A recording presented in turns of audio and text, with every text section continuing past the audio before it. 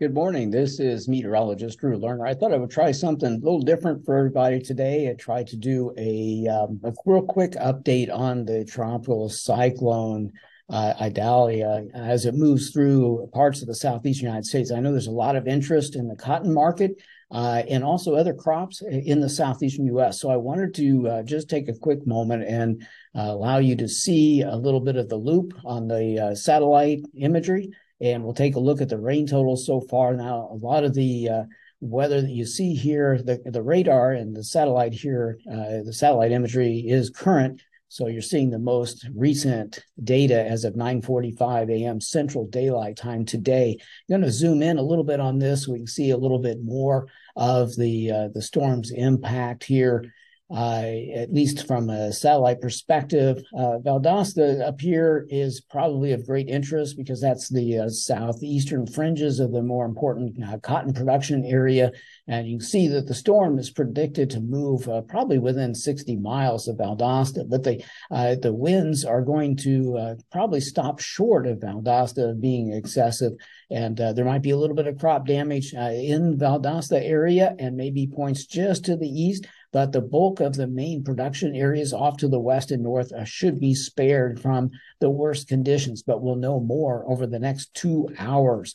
Let's take a look at how much rain has fallen so far. This was as of 9 a.m. Some of these numbers are hard to read, but we've had about 5.5 inches reported here in the northwest part of, well, just to the northeast of Tallahassee is probably the best way to put it. Over 4 inches now up and around the Valdosta area. We've seen a lot of other amounts in the 1 to about 4.5 inch range. And of course, the storm is still rocking and rolling. So we've got another 3 or 4 inches to go at least in these same areas that have the heaviest rain so far. The peak wind speeds reported so far, and this was again as of about 9:30 this morning, Central Daylight Time. In the Valdosta area, which is right in here, we have seen wind speeds on the northwest side of town, only about 23 miles per hour. But on the southeast side, we've seen up to 67 mile per hour winds. And just further south where the storm has been, you can see that there's been 70 to 85 mile per hour winds taking place. A lot of wind damage likely occurring in this area. Now, it is a fairly remote area, or a rural area here to the south of Interstate 10, which is this line right here.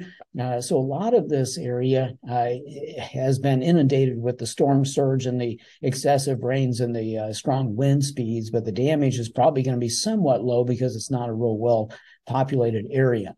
All right, with that all said, the storm is still expected to work its way off to the northeast as we go forward through the morning today.